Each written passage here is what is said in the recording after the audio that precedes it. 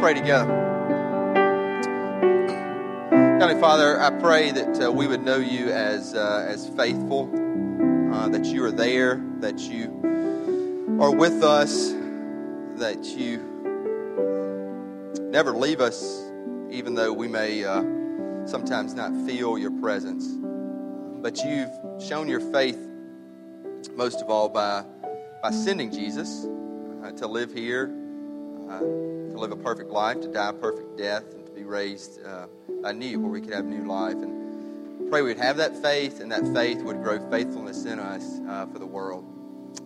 Thank you that we can see it today. We are witnesses of it, and may we do so even more.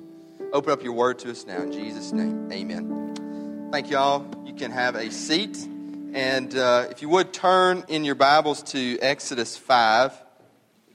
We're going to start at the end of Exodus 5, verse 22. As I said, and thank Jack Moriarty again, our theme this whole year is Rise with God, which is simply your walk with God personally, how we talk with God in prayer. And so we're going to be, all of our sermon series, are going to tie to that. And we're in a series now on Moses. It's brief. It's only 3 weeks that we're calling Face to Face. How God and Moses knew each other and how Moses looked to God. We started a couple weeks ago about how we actually have much more than Moses in Jesus. And last week we talked about a call.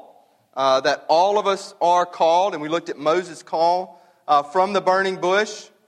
Talked about that God used a bush, not like an oak or a cedar, that He used very broken people, as Moses was. Moses was a murderer. We talked about how we resist that call so often. We throw back questions at God from who am I to be called by you, to they're not going to listen to me, the people that you send me to, and God always sends us to people, to I don't have the gifts, as Moses said, he can't talk, God always provides a way, even in the midst of our pushback, and in our sin, we push back. And today we're ending this brief series, although we're going to pick up with Moses in a summer series on the Ten Commandments, but today is about rest. Rest. Now, who here, and I'm fine, I'll raise my hand. Who here needs rest? Anybody need rest? All right, pretty decent majority out there. Who is, you don't have to raise your hand here, but if you want to, you can. Who is just frustrated in life that they're not getting enough rest, or work is just more of a burden than a blessing? Who's frustrated that they're not getting enough rest? Okay, a couple hands there. Who's frustrated with their Christian growth? They're like, man, I'm just not tracking as I think I should be. All right, maybe a couple courageous folks. Who is frustrated with their call? They're certain, got a call, but I'm just not seeing much fruit. Man, I'm trying, I'm pushing, but there's frustration, and that leads to more of a burden, more of a feeling of tiredness. And how long can I do this? How long can I endure? That is where Moses is as we pick up right here in Exodus 5. And I got 3 words for you today. We'll flesh them out a little bit more. But it is return, remember, rest. Even though the whole message is leading to rest, return and remember is going to be key. Return, remember, rest. Exodus 5, let's start with verse 22. I'm going to read into chapter 6, verse 13. Then Moses turned to the Lord and said, O Lord, why have you done evil to this people? Why did you ever send me? For since I came to Pharaoh to speak in your name, he has done evil to this people, and you have not delivered your people at all. But the Lord said to Moses, Now you shall see what I will do to Pharaoh. For with a strong hand he will send them out, and with a strong hand he will drive them out of his land. God spoke to Moses and said to him, I am the Lord. I appeared to Abraham, to Isaac, and to Jacob as God Almighty. But by my name, the Lord, I did not make myself known to them. I also established my covenant with them to give them the land of Canaan, the land in which they lived as sojourners. Moreover, I have heard the groaning of the people of Israel, whom the Egyptians hold as slaves, and I have remembered my covenant. Say therefore to the people of Israel, I am the Lord, and I will bring you out from under the burdens of the Egyptian, and I will deliver you from slavery to them, and I will redeem you with an outstretched arm and with great acts of judgment. I will take you to be my people, and I will be your God, and you shall know that I am the Lord your God, who has brought you out from under the burdens of the Egyptians. I will bring you into the land that I swore to give to Abraham, to Isaac, and to Jacob. I will give it to you for a possession. I am the Lord. Moses spoke thus to the people of Israel, but they did not listen to Moses because of their broken spirit and harsh slavery. So the Lord said to Moses, Go in, tell Pharaoh king of Egypt to let the people of Israel go out of his land. But Moses said to the Lord, Behold, the people of Israel have not listened to me. How then shall Pharaoh listen to me, for I am of uncircumcised lips? But the Lord spoke to Moses and Aaron and gave them a charge about the people of Israel and about Pharaoh king of Egypt, to bring the people of Israel out of the land of Egypt.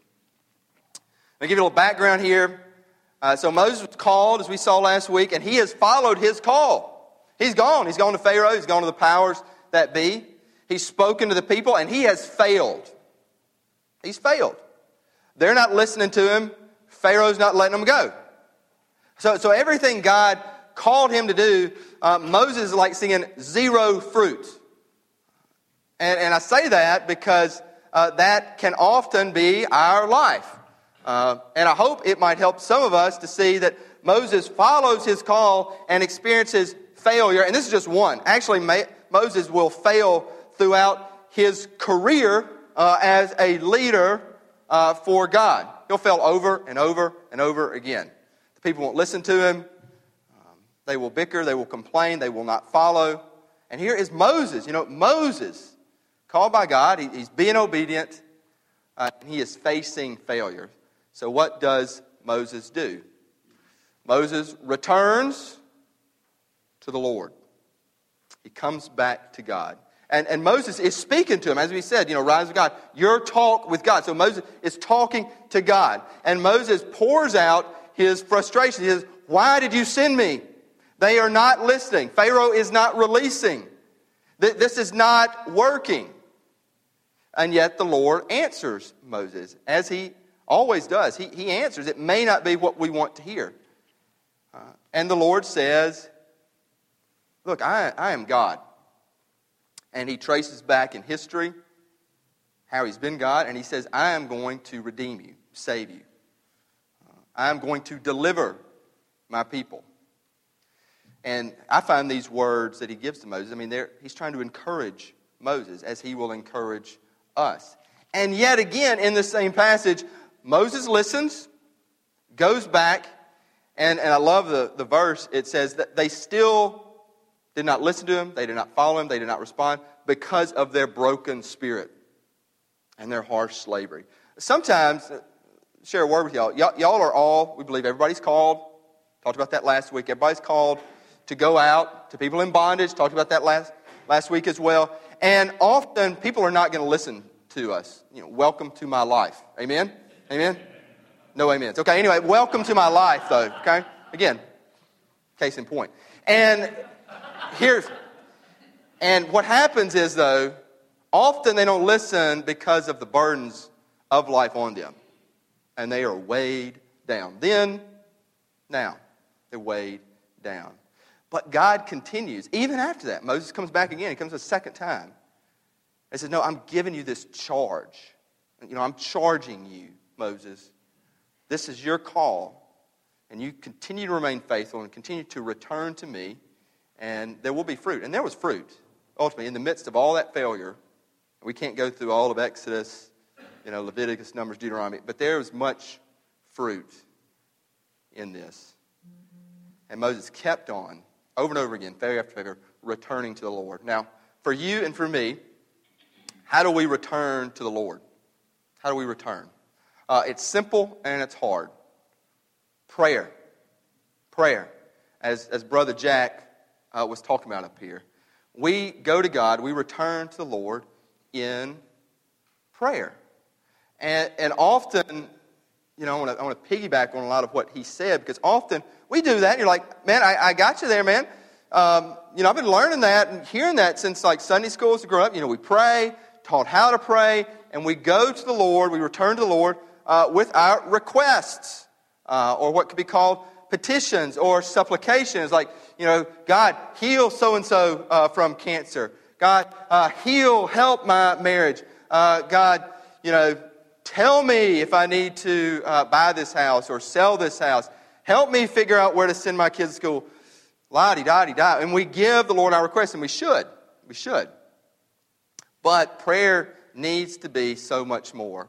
And I'm going to put something up on screen that the Lord kind of gave to me. And it's called, hopefully, a way that you can remember, really how to pray. And I call it a pact. Okay? Now, we hit on this last week, too. But I remember, words easily. And a pact helps me remember what I need to do in prayer. Now, the letters are in no particular order. But I think you need to hit all of these. As in P, petition. We talked about that. Lord, I need this. But A, adoration. Which I love saying, you are God. You are God. Confession. I'm not God. I'm not God. I'm a sinner. I confess. I confess trying to be God. I confess wanting to be God. And T, thanksgiving. Now, hit on these a little bit. We talked about petition, adoration. We prayed earlier as we were opening the service, or with folks who served this morning. And that's always really confused me. I mean, you may not think so. Adore, worship, praise. How does that confuse you? Adore. I was like, well, how do you adore God? Well, you say you love God, but, to really feel that. And I read something this week. It's by C.S. Lewis, and I'm going to paraphrase him, okay? And C.S. Lewis said, he always struggled with this adoration of God, to love God, to praise God, to worship God. And then it hit him. He adores so many things all the time. And he says, so when he would read a great book or see a great movie or listen to a great piece of music, he loved telling somebody else, man, this piece of music was awesome. Although I don't think C.S. Lewis ever said awesome. But he was like, this is great or whatever he would say. But, or this book was great, or this book was awesome, or this movie was awesome, or this meal was awesome, or this restaurant was awesome. And to adore something, I get a lot out of, so I'll experience something great. You want to tell someone else, this is awesome, this is wonderful. And that helps you in the saying of that to someone else. Helps you feel an adoration for something you love. And so when we adore God, we tell him, God, you are awesome. Or you tell someone else, man, God is, and I rarely hear this, by the way. Not just, in general, I'm not talking Bellwether folks, but it's rare to hear someone say, man, Jesus is just wonderful, But we should say that. But instead we say, Jesus, I need this. But we need to say, Jesus, you're wonderful, because all those blessings, all those things of life I mentioned as we open the service, that's Jesus gives. And he is wonderful. And when we begin to see him that way, that impacts our requests. Our confession. It's simple. It's just saying, I'm not God.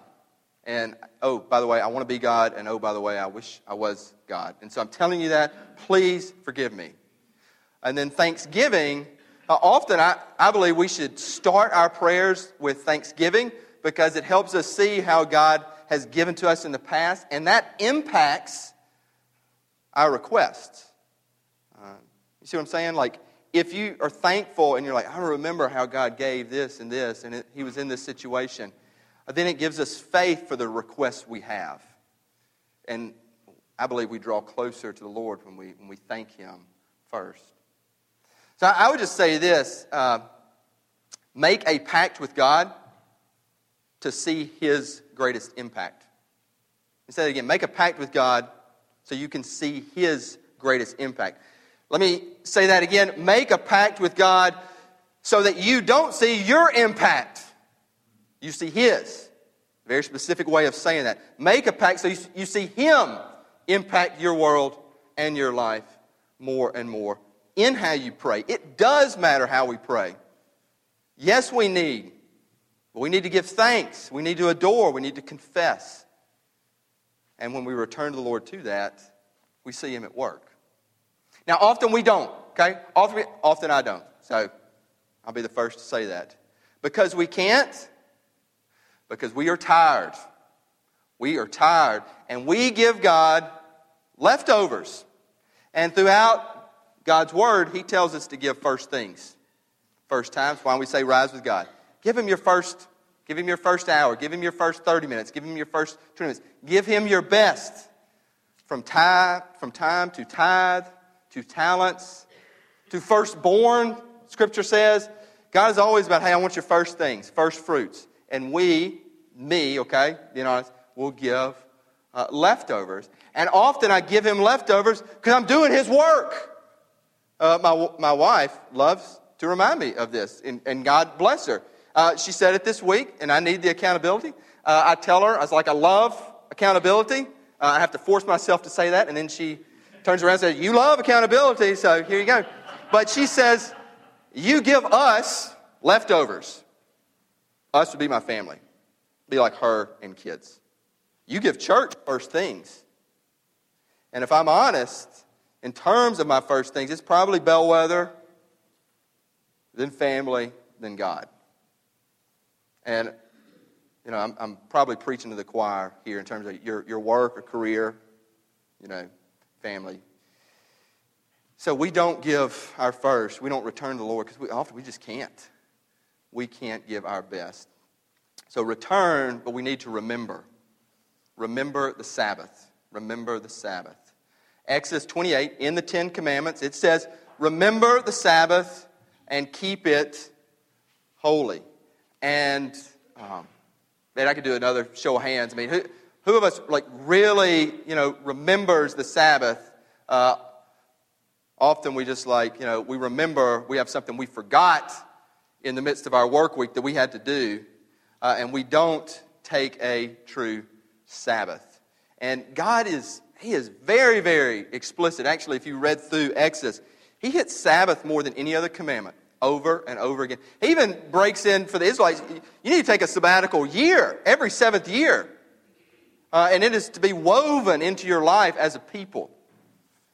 Because they came from a different type of life. Pharaoh was work, work, work, produce, produce, produce, bricks, bricks, bricks, no day off, no time off. And does that sound eerily similar to our world? Produce, produce, produce, produce. The one that produces the most will rise. And so we're if we don't produce, and I got some extra time, we should produce. And we do not remember. And we don't grow. And we don't remember the Lord in that time. What can the Sabbath do? Look, flip a couple chapters over to Exodus 31. And this is not even the Ten Commandments. This is one of those times where the Lord hits on the Sabbath again, that you got to take a Sabbath. Exodus 31, I'm going to read verse 12 through 17. What does the Sabbath do for us? Look at this. What does a Sabbath do for you? Listen to this. Some of y'all really, really need to listen to this. Okay? The Lord said to Moses, you are to speak to the people of Israel and say, above all. Let's stop it. He gave 10 commandments, but above all, you shall keep my Sabbaths, for this is a sign that you're different. A sign that we're different. A sign that we don't just produce, produce, produce, produce. A sign between me and you throughout your generations, which would mean us. Generations in the future. That you may know that I, the Lord, sanctify you. A Sabbath grows you. Sanctify literally means growth. You grow in this time. You grow because of that time. You shall keep the Sabbath because it is holy for you. Everyone who profanes it shall be put to death. Whoever does any work on it, look at this, that soul shall be cut off from among his people. We don't take Sabbaths, our souls get cut off from the Lord. We don't take Sabbaths, our soul gets cut off from one another. We're just worn out. 6 days shall work be done, but the 7th day is a Sabbath of solemn rest, holy to the Lord. Whoever does any work on the Sabbath day shall be put to death. Therefore, the people of Israel shall keep the Sabbath, observing the Sabbath throughout their generations as a covenant forever. It is a sign, again, a sign of a different life, a different people.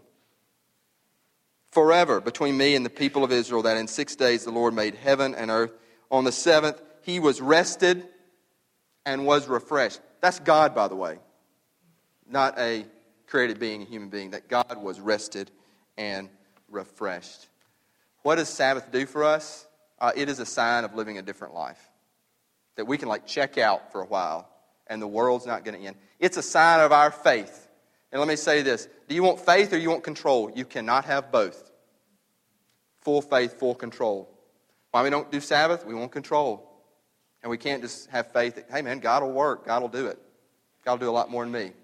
Seriously, think about that. Faith or control, you cannot have both in full. It's a sign. It sanctifies you. It grows you. And it says that we are rested and refreshed as the Lord does. Now, that's what Sabbath does for us. How do you take a Sabbath? Some of you are like, hey, that's great, but where do I start, okay? Because you get into a rhythm of work, or let me rewind that. You get a rhythm of anxiety. Or you get a rhythm of control. So how do you break that? At a point, you got to stop. You got to stop. One thing I have learned, and trust me, I am learning this because this is, go back to my wife, she can tell you, it's kind of hard to check out for me. OCD, control freak. I'm learning how to have more faith and let go. But a couple helpful hints for me is I have learned to incorporate Sabbath into my days.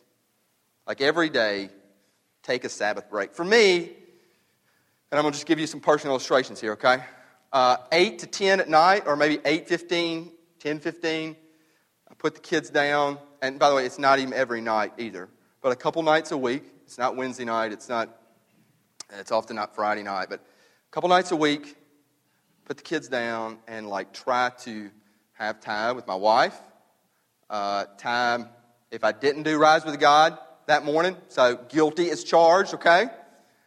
Or maybe do something that renews me, read a book, or just chill out. And some of you are saying, man, easy for you to say, but I can't do that. I can't check out. Yes, you can. Yes, we can. Okay. What I've learned is if I take that time at night, it actually helps me rise with God in the morning. Because I could too. I could put the kids down. There's stuff to do. Work on messages. Respond to emails. Check Facebook. I know, that's, stuff we got to do, right? Right? I can name some of y'all out, But anyway, don't. And just chill. And it helps me wake up early and rise with God in the morning. Now, that's daily, but again, it's probably 3 nights a week, just to be real open. Weekly, kind of what God is saying here. Seventh day rest. Have a Sabbath. Obviously, for us, for church staffers, today's not a Sabbath, okay? But that doesn't mean that I don't encourage our staff to take a Sabbath. So for me, it's often Friday afternoon. I'll usually work Friday morning. The kids are in school. I'll, OCD, do work. But take Friday afternoon off, Friday night, up through Saturday night. During that time, try to turn off the phone. No, that's hard. We have our iGods. You tracking with me? iGods. PPV. Y'all know this condition? PPV. I get it all the time. Phantom phone vibration. You just know it buzz. I get it and nothing. I get a text. Well, I didn't get a text this 7-minute period. Something's wrong. PPV. We're all, it gets us. So try to just shut off phones for a day and chill out. Sometimes date night. Hang with kids. Go for a run. Take a nap. Shocker. Y'all know what that means? Nap. Have a Sabbath. Rest. Get some amens over there. Thank you. And then last, take a seasonal Sabbath. As in you got to get away. Get away. So you're well, I don't have much vacation time. Be creative. Get away. Get away. This is God's, it's a command. It shows a sign that we are different people. It shows a sign that we have faith. And that we can rest in the Lord. that He's in control. We can be rested to grow and to serve. And let me say this real quick. When we return to the Lord, when we remember the Sabbath, we start moving to like real rest. And real rest, I'm not meaning don't work. I'm like a sense, an identity that we rest in Jesus. In Jesus. Why do we not get there? 2 reasons, okay? One is, I talked about this before, anxiety, control. We are anxious. I'm not going to get that promotion. My kids are not going to be okay. They're not going to be in the right group. So we got to put them, make sure they go to every party, play every sport. Talked about that last week. I got a few bats too. Thank y'all, by the way. Some of y'all don't even remember that. But anyway, got some bats. We got to make sure they do everything. Anxiety. Jesus hits on that. So you can either turn or listen to me. Matthew 6. Let's hit this. So Jesus is real big on anxiety. Matthew 6. Love this passage. I'm going to read a couple verses. Jesus says, "No one can serve 2 masters, for either he will hate the one and love the other, or he will be devoted to the one and despise the other. You cannot serve God and money." Pretty clear. "Therefore I tell you, do not be anxious about your life, what you will eat, what you will drink, nor about your body, what you will put on it. Is not life more than food, and the body more than clothing?" We'll skip down to verse 31. "Therefore," he says again, "do not be anxious, saying, what shall we eat, or what shall we drink, or what shall we wear? For the Gentiles seek after all these things, and your heavenly Father knows you need them all. But seek first the kingdom of God and His righteousness, and all these things will be added to you. Therefore, do not be anxious about tomorrow, for tomorrow will be anxious for itself. Sufficient for the day is its own trouble." Jesus says, don't be anxious. Seek first His kingdom and His righteousness. And see, I really believe that when you return to the Lord, He begins to open up opportunities to seek His kingdom. And when you remember the Sabbath, you are more rested. And you are more refreshed to do the work of His kingdom and His righteousness. Now, some of you, and I would have discussed, like, well, how do you seek first the kingdom of God and His righteousness? Just a few simple examples. See, when you do return to the Lord, when you do remember the Sabbath, when you end up being refreshed, you can serve your world, like the world you live in. So first, do you care about your neighbor? Let me just ask that. Do you care about the person who lives next to you? Some of you are like, yeah. Some of you may be like, I don't even know the person who lives next to me or in front of the street. I don't know them. Our family has gotten into the discipline of trying to minister to our neighbors. Not worried if they come to church. I know the whole big, because I'm a pastor, everybody's like, well, he's really trying to get me to go to this church. Okay? But I got to get past that first, okay? So we just love on our neighbors. Like, we just give food. Because of how people bless us, we have an overabundance. Frankly, I had an overabundance of deer meat this year. Praise God. We got a small freezer. I was like, you got 3 grown boys? Here's some deer meat. I mean, they are just, they want to ravish it. They're like, thank you, man. We get a lot of desserts. I eat desserts, but I don't want to eat all of them, and so we give desserts. We want to bless our literal neighbors. And one of them said to my wife this week, said, man, y'all have been like just so kind to it. I mean, y'all have done so much. And we even talk like, well, we just had a lot of deer meat, But we wanted to bless them and give. And so, I mean, that is the kingdom. Jesus said, love your neighbor. He didn't say good fences make good neighbors. He said, love your neighbor. Love your neighbor.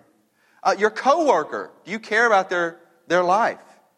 When you go to the Lord, He will put people in your mind. When you rest and remember in the Sabbath, you will be and check in on your coworker. I mean, that is His kingdom and righteousness. I mean, it's not like, well, if you died tonight, or it's not like, we're going to look at one of Peter's sermons next week about, you killed Jesus. And, bad kind of evangelical tactics there. But you could say, how's your life? How's your family? Can I pray for you? What can I do? You bring them some food. We all love food. We're from the South. You could do things for your coworker, for your family. I mean, I know that's like that should be, just something that we do, but often it's leftovers of a family. Spending time with family. And not that, you got wife or husband, 2 kids in a minivan. Like brother, sister, cousin, people in need. Church, shocker, You serve your church. We always ask, we encourage, can you serve us in one way? Us as in like our family. Bellwether. One way, just one way. Can you serve here? Seek His kingdom and His righteousness, and these things will be added. That is Jesus saying. That's a promise. So often we don't because we are anxious, and often we don't, last thing I'll say, is because we are trying desperately to save ourselves. To save ourselves. You're like, how do you mean save myself? I mean, Jesus saves. No, we try to save ourselves. You're like, my career will save me. My advancement will save me. This salary, blankety, blankety, blank, will save me. Or this house and zip code will save me. Or some people get to, this second home will save me. Or, being in this circle will save me. Or, hey, being in this church will save me because it will provide certain things. We are desperately trying to save yourselves. The greatest definition I've ever heard of sin is, why do you do the good that you do? When I say that to myself, that like, I'm a sinful, wicked guy. Why do I do the good that I do? Well, why don't I be a good pastor? Well, I want my church to think of me as a good pastor. Well, what do you got? Some insecurity issues? Well, yeah, Lord, there is that. Why are you a good dad? Well, I want my kids to love me. Why? Do I not love you enough? Well, I need their love. What, is there a void in your heart? Well, yeah, now that you're saying that, there kind of is. Why do you do the good that you do? You ask yourself that question, confession will be pretty simple. Okay? And you'll realize we need grace. We try to save ourselves. Jesus says, it's going to be up on the screen, last verse, Matthew 11, 28 through 30. Come to me, all who labor and heavy laden, and I will give you rest. Take my yoke upon you, learn from me, for I am gentle and lowly in heart, and you will find rest for your souls. For my yoke is easy, and my burden is light.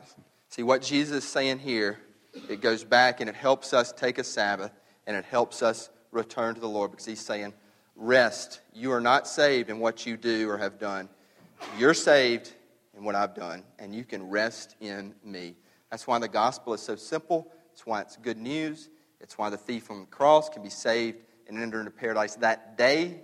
It is trusting in Jesus that He saves us and that we can walk in rest and at the same time give Him our best, because we know He's done it. He's done it. And so, I encourage y'all, all of us, we walk heavy. We have burdens. When you really rest in Jesus, I believe people, and I've literally seen these people, their walk is light. They walk lightly. I call it, it's a phrase I love, they have serene confidence. Because those two words are like a paradox. Serenity and confidence. There's serene confidence. Because Jesus has done it.